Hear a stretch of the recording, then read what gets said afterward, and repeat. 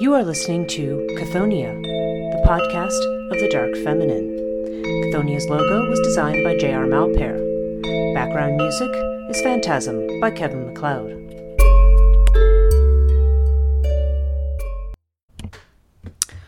Hello, and welcome to this episode of Chthoniya, the last one for the year 2019.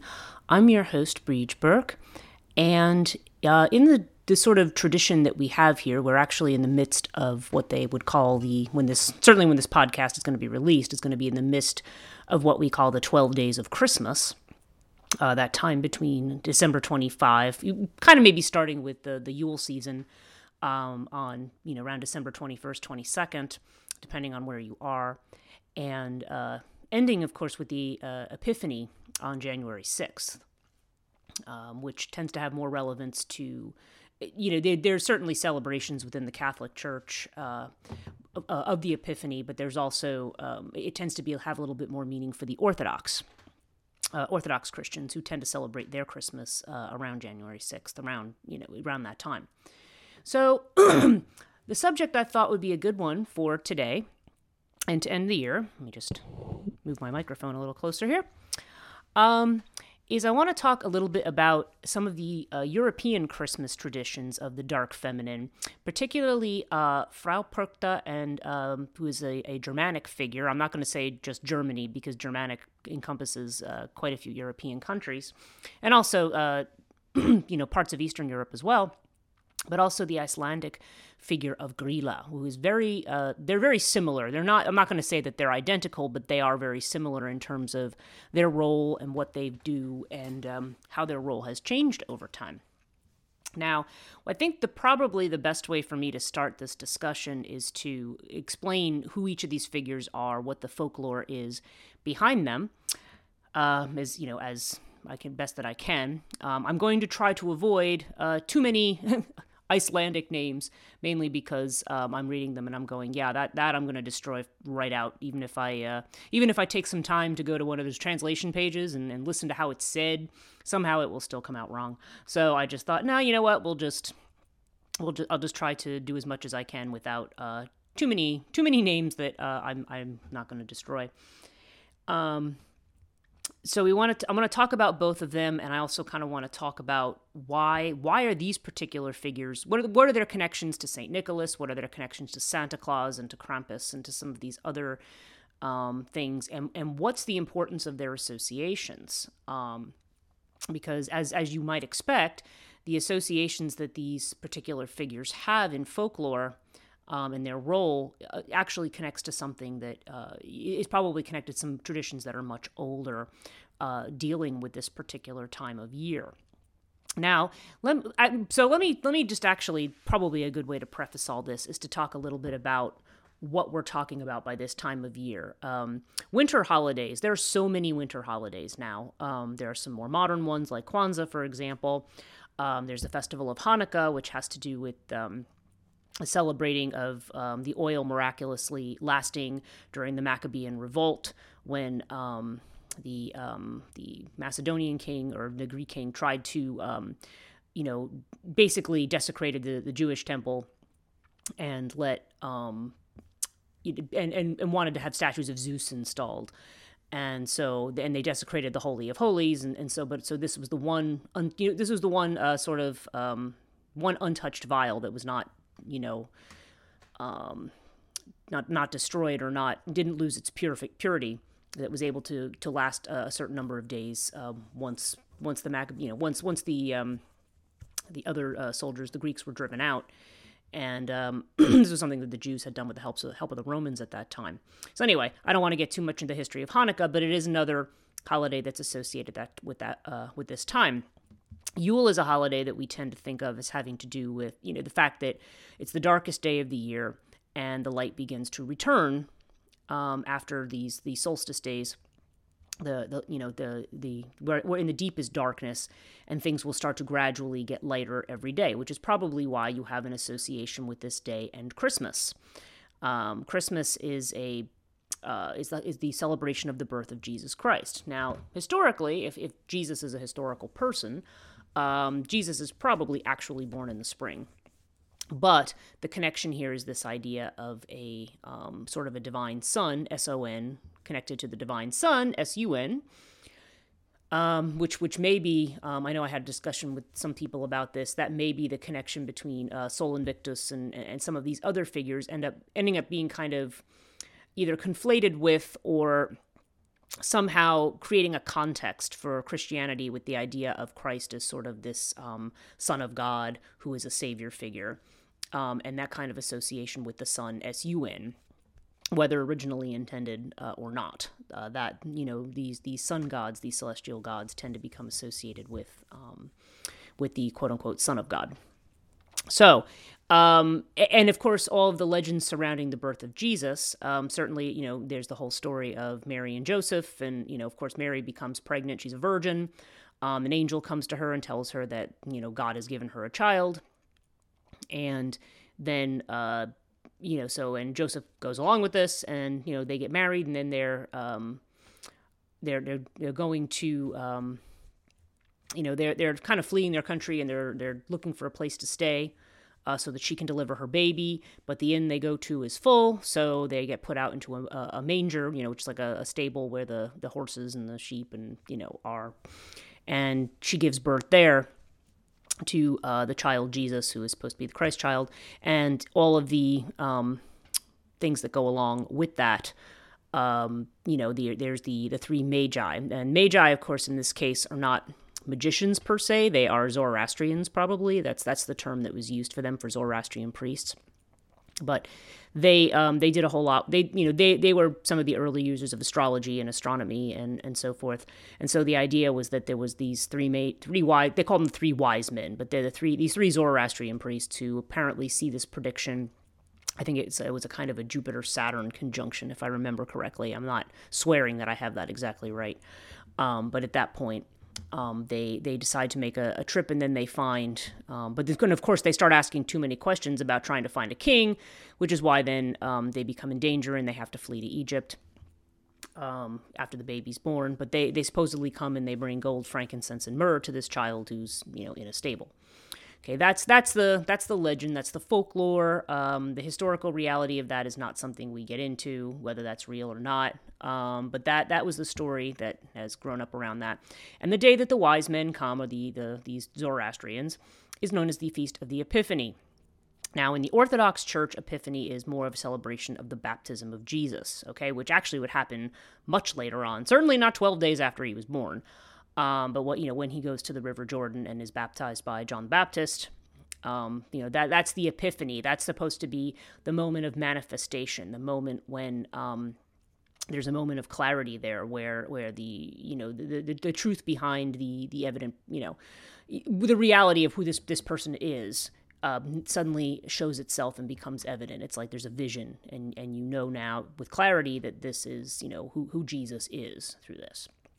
Okay, so all that's kind of background, because it occurs to me that there's still a lot of people who don't really understand what Christmas is about, or about what that particular that story in that episode. I don't want to take for granted that people know that backdrop. It's important for this, so I apologize for a lot of prefacing here, but it is important to understand these other stories and their context, at least in the more 19th century and later context.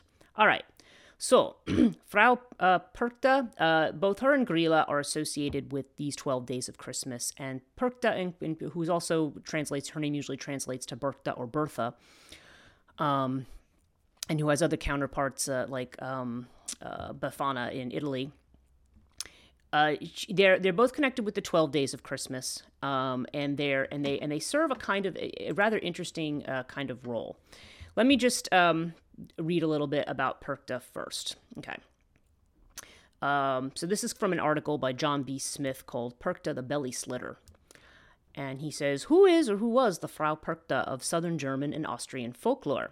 And short answer might be, like our own Father Christmas or the Italian Befana, she is a mysterious figure said to be at large at one time or another during the 12 days of Christmas, receiving offerings, rewarding those who conform to certain norms, and looking askance on those who do not.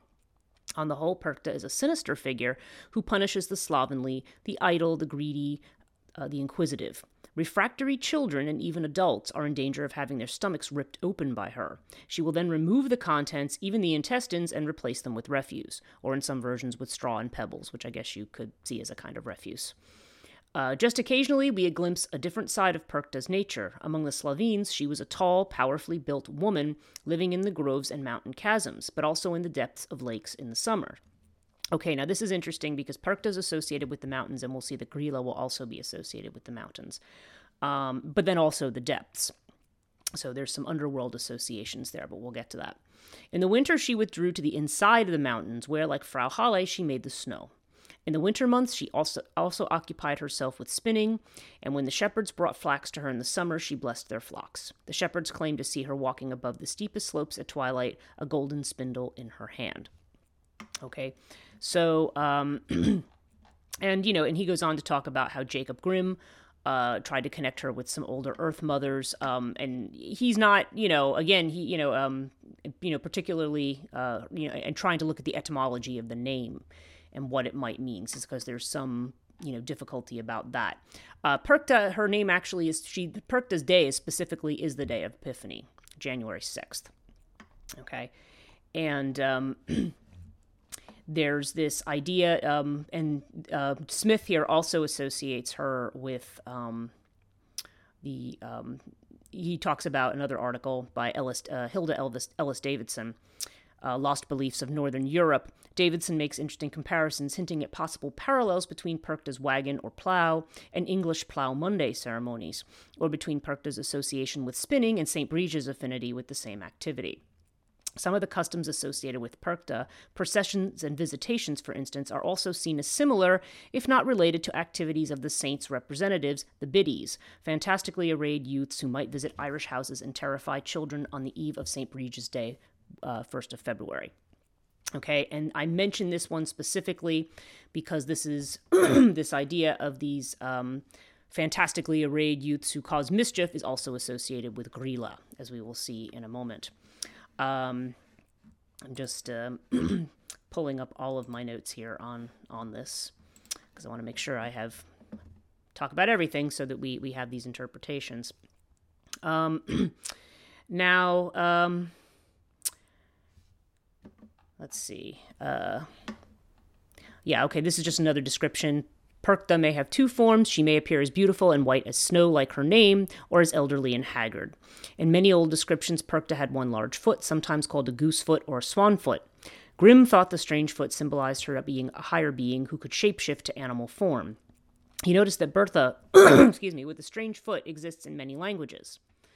And he gives some examples of that phrase, that epithet, the idea of Bertha with the big foot. It is apparently a swan maiden's foot, which is a mark of her higher nature she cannot lay aside. At the same time, the spinning woman's splay foot that worked the treadle. Okay. And here they say, Perchta was the upholder of cultural taboos, such as the prohibition against spinning on holidays. Now, again, spinning and wool are going to prove to be important in these stories. Excuse me, I've got a very dry throat today.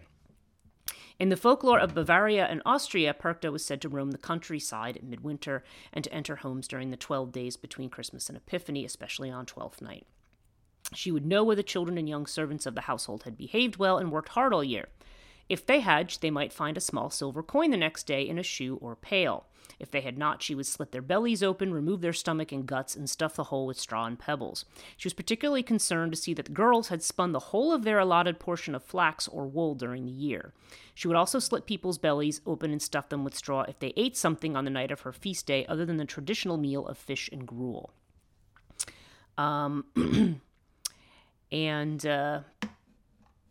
And he may mention, this is in the Wikipedia article, canonical and church documents characterize Perchta as synonymous with other leading female spirits, Holda, Diana, Herodias, Rochella, and Abundia. Diana, of course, being another, also like Artemis, whom we've also spoken about. And Artemis's role in dealing with young girls who misbehave, okay, or who are, don't give up their virginity in the proper way, for instance. So, rather interesting. Okay, so this is Perchta, okay? In contemporary culture, it says, Perchta is portrayed as rewarder of the generous, punisher of the bad, particularly lying children. Now, we can kind of recognize this Christmas tradition in the stories of Saint Nick or Santa Claus and perhaps Krampus. Or as, if you remember the David Sedaris, there's a very funny David Sedaris piece called 6 to 8 Black Men. And it was about a time he went to Holland, and they were talking about Christmas traditions, and says that Saint Nicholas appears with comes to houses with 6 to 8 black men, which he leaves presents for good children, and otherwise these men take the bad children in their sack and carry them away and beat them. So this is also very similar to the legend of Krampus, who also has this. And you see many of these, probably at this time of year, you'll see a lot of articles about the St. Nicholas processions where he's proceeding with angels, and then there's these very scary demonic figures, Krampus figures, following him in the back. So while that is sort of a masculine version of St. Nick is the one who leaves presents, or Santa Claus, as we have in the United States. Father Christmas, I suppose, in England and some other parts. It's kind of interesting, and there was actually a whole article that I had seen about why monsters are still in Europe but not in America. And the theory was that the poem "The Night Before Christmas" that was written, about saying, 'twas the night before Christmas, and all through the house, not a creature stirring, not even a mouse, etc., etc. And gosh, what's the name of the author? Okay, while we're sitting here, I have to get. I know the name; it's like on the tip of my tongue. Let me just see who wrote the original poem here. "Visit from St. Nicholas," it was called. By Clement Clark Moore. Yeah, that I knew it was. Yeah, it was just one of those names. I was like, something Clement. I couldn't remember what it was. Anyway, that's the name, Clement Clark Moore. So, and some people blame that particular interpretation of these sort of Christmas, the judgment, the good and the bad. You're going to get presents if you're good, coal in your stocking if you're bad. That's kind of the way it morphed into American culture. None of this, you're going to be dragged off and beaten or eaten by, some figure. But this idea still occurs in Europe. And people, again, because we have a very different understanding of the meaning of that kind of a thing. Today, there's a lot of attempts to sort of sanitize that kind of stuff. Okay, so we've talked about Frau Perchta. That's kind of her basic story. So let me talk a little bit about Gryla. Okay. Now, Gryla is interesting. She originally was not associated with Christmas. She is an ogress, so it means she's a giant, scary-looking woman who lives in the mountains. Okay, and some say she dwells in a cave. And when I think about that and about Perchta as dwelling either in the mountains or underneath a lake, I think all of those those geographical locations. These are traditional entrances to the underworld, so keep that in mind. Okay. So Gryla is a giantess with an appetite for the flesh of mischievous children who she cooks in a large pot. Her husband, Lepaluti, is lazy and mostly stays at home in their cave. And Gryla, so in 13th century, Gryla is mentioned in the Prose Edda, okay, which is a which is a Norse compilation of Norse mythology from that time, but she's not specifically connected to Christmas. Let me see if I actually have the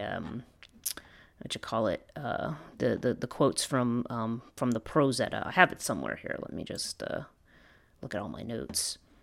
I've got this one. Here we go. That's the one I'm looking for. Yeah, let me read a little bit from this. This is actually a Smithsonian article on Gryla, which was titled "Why Iceland's Christmas Witch is Cooler and Scarier Than Krampus." Okay. So it says, while Krampus may be king of holiday scares, his fans may overlook an equally nasty, much more formidable queen, a Christmas monster who lives further north in the frigid climes of Iceland, who goes by the name Gryla, the Christmas witch. This tough ogress lives in a cave in Iceland's hinterlands, the matriarch of a family of strange creatures, launching attacks on nearby townships, snatching up misbehaving children and turning them into a delicious stew. You don't mess with Gryla, says Terry Gunnell, head of the folkloristics department at the University of Iceland. She rules the roost up in the mountains. Tales of the ogress begin as oral accounts, with the earliest written references found in the 13th century in historic sagas and poems throughout the region. And here we go, this is the one I'm thinking of. One reads, "Here comes Gryla down in the field with 15 tails on her," while another describes, "Down comes Gryla from the outer fields with 40 tails, a bag on her back, a sword knife in her hand, coming to carve out the stomachs of children who cry for meat during Lent." Okay. And they're talking about the Icelandic Yule. According to Gunnell, the earliest celebrations of the season were viewed as a time not only to bring together relatives living and deceased, but also elves, trolls, and other magical and spooky creatures believed to inhabit the landscape. Sometimes these figures would visit in the flesh as masked figures going to farms and houses during the season. And again, you don't just see this in Iceland, you see this in other cultures as well. Gryla, whose name translates loosely to growler, okay, would be among these, showing up with a horned tail and a bag in which she would toss naughty children. She was certainly around in about 1300, not directly associated with Christmas, but associated with the threat that lives in the mountains. You never knew exactly where she was, said Gunnell. Long poems were written about her and a husband, but he didn't last long, as Gunnell explains. She ate one of her husbands when she got bored with him. Other bits of folklore describe a second troll-like husband and a giant man-eating Yule cat, known to target anybody who doesn't have on new clothes. Making a new pair of socks or long underwear as an imperative for any Icelandic holiday shopper. Filling out what Gunnell calls this highly dysfunctional family are Gryla's mob of large adult sons, the 13 Yule lads. Okay? Now, again, some versions there's only 9, but again, and these are the names I'm not going to try to describe to you, but you can easily look them up. If you look up the Yule lads, you can easily see what the names are and what they do. But they visit on specific days throughout the 12 days of Christmas and throughout December, unleashing their individual types of pestering. Okay. Now, Gryla does not get connected to Christmas until the early 19th century, when poems began to associate her with the holiday. It was about this time when the Yule lads and the Yule cat, which had been standalone Christmas characters with no connection to the Christmas witch, then became part of her big, creepy family. Prior to that, Gunnell would say that she is really a personification of the winter and the darkness and the snow getting closer and taking over the land again. Not only does she represent the threat of winter, she was seen as actually controlling the landscape. Now that also is something to think about. Now, just going through this this article, I just want to read a few more parts of it because I think they're interesting and, again, critical to the points that I want to make about both of these characters. In the 20th century, as American Christmas and its depiction of Santa Claus proliferated throughout Europe and beyond, attempts were made to Santify the Yule lads. Their bellies widened, their troll-like whiskers grew a bit bushier, and they acquired red and white fur costumes. They, like Santa, began leaving gifts rather than taking sausages, snacks, and so on. The Dutch tradition of children leaving out their shoes to find chocolates and treats the next morning also influenced this shift. Some critics tried to snuff out Gryla altogether, attempting to sideline the scary character with more family-friendly fare. One popular Christmas song describes her death. Okay. And of course, in more recent years, Iceland as a whole, led by the National Museum of Iceland, have worked to return the Yule lads to their pre-Santa roots.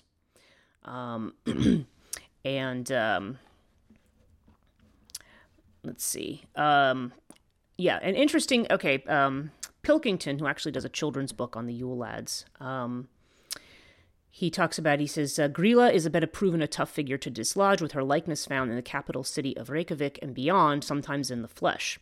Children are truly terrified of Gryla in Iceland, says Pilkington. I visited children's play schools to demonstrate drawing skills, and if I draw Gryla, then 2 or 3 terrified children have to leave the room because it is too strong for them.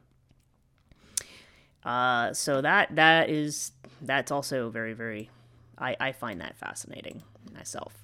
Okay, so we're talking about these 2 figures. Now, some of the other things that are associated with them, let me just go back to some other notes that I have. Now, so she sort of, okay, so the Yule cat. Let me just talk about the Yule cat for a minute and its connection to Gryla. So he's Gryla's house pet. And it says the threat of being, but again, remember that the Gryla was originally written about in the 13th century. It's the 19th century, when folklore was being rewritten at that time, in these countries at that time, that she becomes associated with Christmas and connected to this Yule cat and to these Yule lads. Okay. Though referred to as an ancient tradition, written accounts of the Yule cat have only been located as recently as the 19th century. The threat of being eaten by the Yule cat was used as farmers as an incentive for their workers to finish processing the autumn wool before Christmas. Now, I mention this because one of the things that we look at with Perchta as well, let's see. Okay, I'm going to read this. This is from the Wikipedia article. Initially, Perchta was the upholder of cultural taboos, such as the prohibition against spinning on the holidays. In folklore of Bavaria and Austria, Perchta was said to roam the countryside at midwinter, enter homes during the 12 days. Okay, I think I actually kind of read this, so I don't want to reread it. But remember I had said, particularly concerned to see that girls had spun the whole of their portion of flax or wool. So we see the same thing. This time it's the threat of the Yule cat, who is the cat of Gryla. In others, it's Perchta herself is going to come and rip your guts out if you don't do that. But if Gryla the Yule cat will rip you to shreds.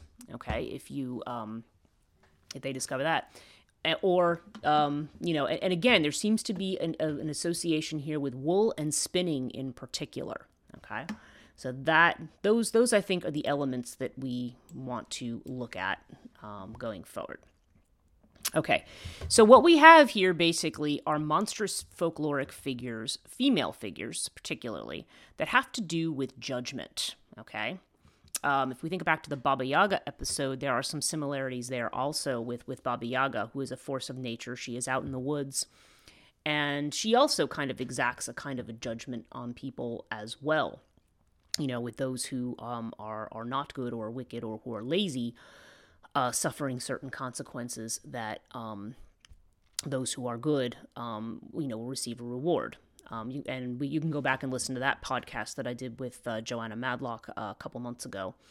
That one should be among the Chthonian archives. That's a good one. So if you haven't heard that one, I encourage you to listen to it. Okay, so they're both associated with the 12 days of Christmas in some fashion. And there's this taboo about spinning in particular, and about, processing wool or processing flax. Okay. And, so the question is, okay, why that in particular? Why? I mean, there seems to be a broader sense of judgment, like, have you been good during the year? And of course, the comment about, have you eaten meat during Lent? You know what I mean?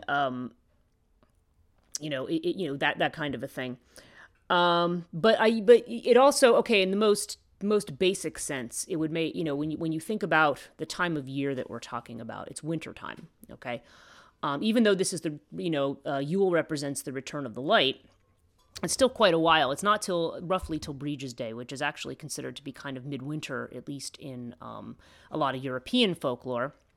That's why Samhain or Halloween is sometimes considered to be the beginning of winter. This, in a way, would almost be the midwinter, and Breege's Day or Imbolc would be considered to be the beginning of spring in another way of looking at it. Okay, if we don't just look at it by the solstices and the equinoxes, we don't tend to look at it that way, but just to kind of get a framework there. But nonetheless, winter is just known to be a very dark period. We're waiting for the light to increase at springtime. And and of course, in almost all these cultures, the winter hag is the ruler, and it's always associated with a very old woman. Okay, and here's your associations, probably your Earth Mother, your death associations. Okay, the fact that these hags live in caves, the fact that they live under the water. These are all, like I said earlier, these are all traditional entrances to the underworld. If you look, for example, at all the ancient Greek entrances, supposedly to Hades, all of them were either underneath bodies of water or they are in caves. Okay, so there's definitely this sense of these is kind of being representing these kind of dark and forbidden, unfamiliar places that could lead to the underworld. And again, by this point, you have an association with the underworld and what's under the earth as being something very negative. So they end up having this kind of negative association that I'm not entirely sure they're supposed to have. There's certainly a very didactic element to this, the idea of you'd better behave, and a lot of us, I think tend to look at these stories as the naughty and nice business. You have to be, you better be good and you better be nice. But I think even more so, there's a sense of trying to keep people from stepping outside the bounds of society or the bounds of the community. That like it's a taboo to violate these things. And at this particular time, there's the idea that winter has come, so everything already has to be prepared. The flax already has to be spun. Everybody has to have their clothes. So if you don't have your clothes, you're going to freeze. You're going to be naked and freeze to death, right? Just as all the harvest has to be done. So if somebody has not done their part during the year, that could affect the whole community. So these hags kind of maybe sort of are a representation of that threat. That threat, when you have not appropriately dealt with the natural flow of things, whether it be, through, and they seem to be associated particularly with clothing oneself in some way. Okay. So another association that they have is with the Feast of the Epiphany. Now, I think it's worth noting now, as I already mentioned earlier, what Epiphany is. Okay, it's the arrival of the Magi. But the Epiphany also in ancient Greece was the Feast of the Kore, which is another, one of the other epithets used for the goddess, or one of the names really, for the goddess Persephone, whom we've also done an episode on. And as we know, Persephone spends part of her year in the bright upper world and part of her time as the goddess, the queen of the underworld, as the wife of Hades. So there's kind of a dual aspected Persephone here. And so again, we have this, and probably at this particular time of year, Persephone is associated more with the darkness. So that feast day is associated on January the 6th, just like Epiphany. So again, interesting because of course, the Feast of the Kore would have come before the Epiphany. But and that also is the day associated with Frau Perchta. So she is... So there's this idea of these kind of dark female figures associated with the moment of manifestation or clarity. Okay, and that's rather interesting. I'm not going to pretend that I know exactly how to piece those two things together. There's probably a lot of other associations that you could connect if you looked at some other folkloric sources, but to me, certainly that association with these, these kind of reckoning with these, the dark Earth mothers, if you will, is, and the fact that this is so associated with this particular time of year and has become intertwined with Christian legends and beliefs about this particular period of time. Okay, is worth noting. Okay, so let's look at some other associations here. There's cannibalistic and monstrous ones. Now, in Gryla's case, she likes to collect children and eat them, okay? In the stories of Krampus and some of the others, they also grab bad children and put them in a sack, but they don't eat them. They just beat them and scare the hell out of them, basically. But they both have to do with slitting the belly open, which is interesting. And in like I said, in the case one, she fills it with straw instead and garbage. And, so this cannibalizing, again, we're back to the theme and the archetype of the devouring mother, and what does she take? She's taking your innards. She's taking the innermost part of you, the part of you, that allows you to eat, the part that allows you to, to process your food. She removes that. And, and stuffs you with straw instead. Or in the case of Gryla, will actually just, turn you into a stew and eat you.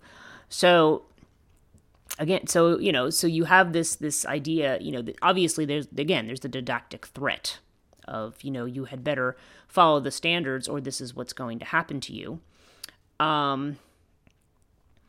And I'm just looking at my notes here. Yeah, I also have the sheep and the wool connection. It's also worth thinking about the fact that Bridges Day, which is February 1st or 2nd, also known as Imbolc, has to do with the birthing of the lambs. So sheep tend to be kind of an integral part of this as well. At Yule time, it seems that, all the wool and the flax also from the fields all needs to be processed at that time. So there's kind of the need to have everything ready for the warmth, and this kind of threat of being devoured by natural forces, really either being devoured or being gutted by them in some way. Okay, so that's so that's was certainly a very real kind of a threat. We can probably we don't think as hard about those kinds of things because today, I mean, at least in most modern countries, I mean, there's obviously exceptions around the world that are different, but we're not so reliant on all of that. So on all those cycles of nature and so forth. In fact, we're probably very much out of touch with nature. And it's that loss of connection. But at least part of that loss of connection, it seems to be our fear of this particular side of it. But you don't escape it. When we have, vicious tornadoes and hurricanes and natural disasters, I mean, if that's there, I mean, really, there's the stark in your face that, you don't really have as much control over nature as you think. And that kind of gets me to the point of what I call sanitization. They talk about, as I read, the Yule lads, for instance, become mischief makers who then do good and now leave presents instead of ripping your guts out or taking taking something or whatever. The version of the Gryla story where eventually she's the bad lady who's killed. Now there's taking the and changing it up because now this is something. I personally, I go back to the idea of the whole fear of death. Does death come close to you or do you keep death away from you? Now you might just say, well, obviously nobody's looking to die, so no, nobody keeps death close. But I mean that in a much bigger way. Death is one of those things that, and loss and the kinds of things that winter tends to represent. Does the community embrace it? When somebody dies, is it everybody's there and in the room? Is it, if I think of medieval times when the market stalls and things would be in the churchyard where the cemetery was, as opposed to, say, what the Romans would do, which like everybody, all the dead was taken and buried in a pit outside of town, and we don't want to be close to it or know anything about it. And today, even though we have cemeteries, there tends to be a sense of staying away from the dead, keeping death at bay. When people get sick, we put them in nursing homes and we don't, with these, they're kind of very false, colors and stuff to try to make things. There's just a real sense of we want sickness and death kept away from us. And it's not so much that, hey, we want to be sick and we want to die. It's more a case of whether or not you accept that this is part of life or not. Okay. And these particular figures to me are representing sort of, some of these gruesome realities of the kind of loss you can suffer. But, and part of the danger of being so connected to nature and to the spirits of nature. I feel like all of modern religion and so forth is about staying away from that, like, sanitizing it, being safe from it, being in your little fence, away from all of that. But that doesn't really serve you as a human being and it doesn't necessarily make you immune. I think of some of these, like these zombie movies where everybody's hiding behind a wall and then eventually the zombies figure out how to scale the wall. You can't stay away from the scary influences forever. So the question is, how do you incorporate them in your life? How do you deal with them? How do you negotiate them? Okay. So, so we tend to sanitize things because it becomes more like, let's not scare the little children. But it's also like, well, yeah, but you don't necessarily need to outright scare kids, but, you're not giving someone a complete, picture of life if they don't understand that, don't give them kind of an arrogance and entitlement about how things are and how life is. Because, we are still ultimately at the mercy of nature, and ultimately, this good versus evil nonsense. We're gonna vanquish the big bad witch. You're not going to. That's this is all part of who we are and where we are. So don't assume that you can, part of what my whole thing in telling and retelling these stories is you can't, like, stop acting like this is a bad thing that you have to get rid of. It's something. It's not always pleasant, but it does represent certain things that need to be negotiated in your life in some way. And it's better to face them than to try to pretend that you're going, somebody's going to kill off the big bad monster, or, that they're going to go away. And they're not. They're a danger that is always there. And how will you respond to that danger? How do you respond to that in terms of your own survival? Okay. So I think that's about all I'm going to say. I do know just from listening to other podcasts that sometimes I tend to get a little rambly towards the end. So I think I will avoid that. I have been working. I'm going to be collaborating to try to do some overhaul on the Cathonia website, which right now is, I was looking at it with a consultant the other day. It does need a fair amount of work. So I'm gonna see what I can get done myself, but I'm probably gonna be looking into overhauling. But those kind of things you don't want to do too quickly. You kind of want to, organize it first. So it may take me a couple months. But Cathonia.net is still there. At least all the information about everything is there. Podcasts are there, and they're also on metapsychosis.com/series/Cathonia. If you just want to listen to them, well, in either place, actually, you can just listen to them on the computer. If you want to download the podcast, iTunes, Spotify, Google Play, you can, whatever your favorite podcast app is, you can download this and subscribe. And also I have my Patreon page, patreon.com/Cathonia. Thank you, as always, very much to the patrons I currently have. And I would love to have more of you, join in and help, because there are more benefits and perks that will come to people who join the Patreon page. I have some writing that I'm finishing up, so people have early access to some of that material. I sometimes have giveaways. I just had one recently of my book, Death and the Maiden. And there's going to be a lot of other cool stuff coming up in the next year, because a lot of my focus is now being turned towards working on this. Part of the reason I don't end up spending more time on this, I get the podcast out every couple weeks, but I also have like another full-time job and another teaching job and all this other stuff. So I I really need to kind of reorganize myself and make some more time for this next year, and that's actually something already in progress. So I would look forward. I'm hoping some of you can help with additional support. And if not, just, listen and enjoy the podcast, leave comments for me. I would be very happy. If you've read my book, please review it on Amazon, because, I understand that a lot of these things take time, and I get why people don't frequently want to do it, but it really does help if you do that. It helps boost a lot of things, if you do.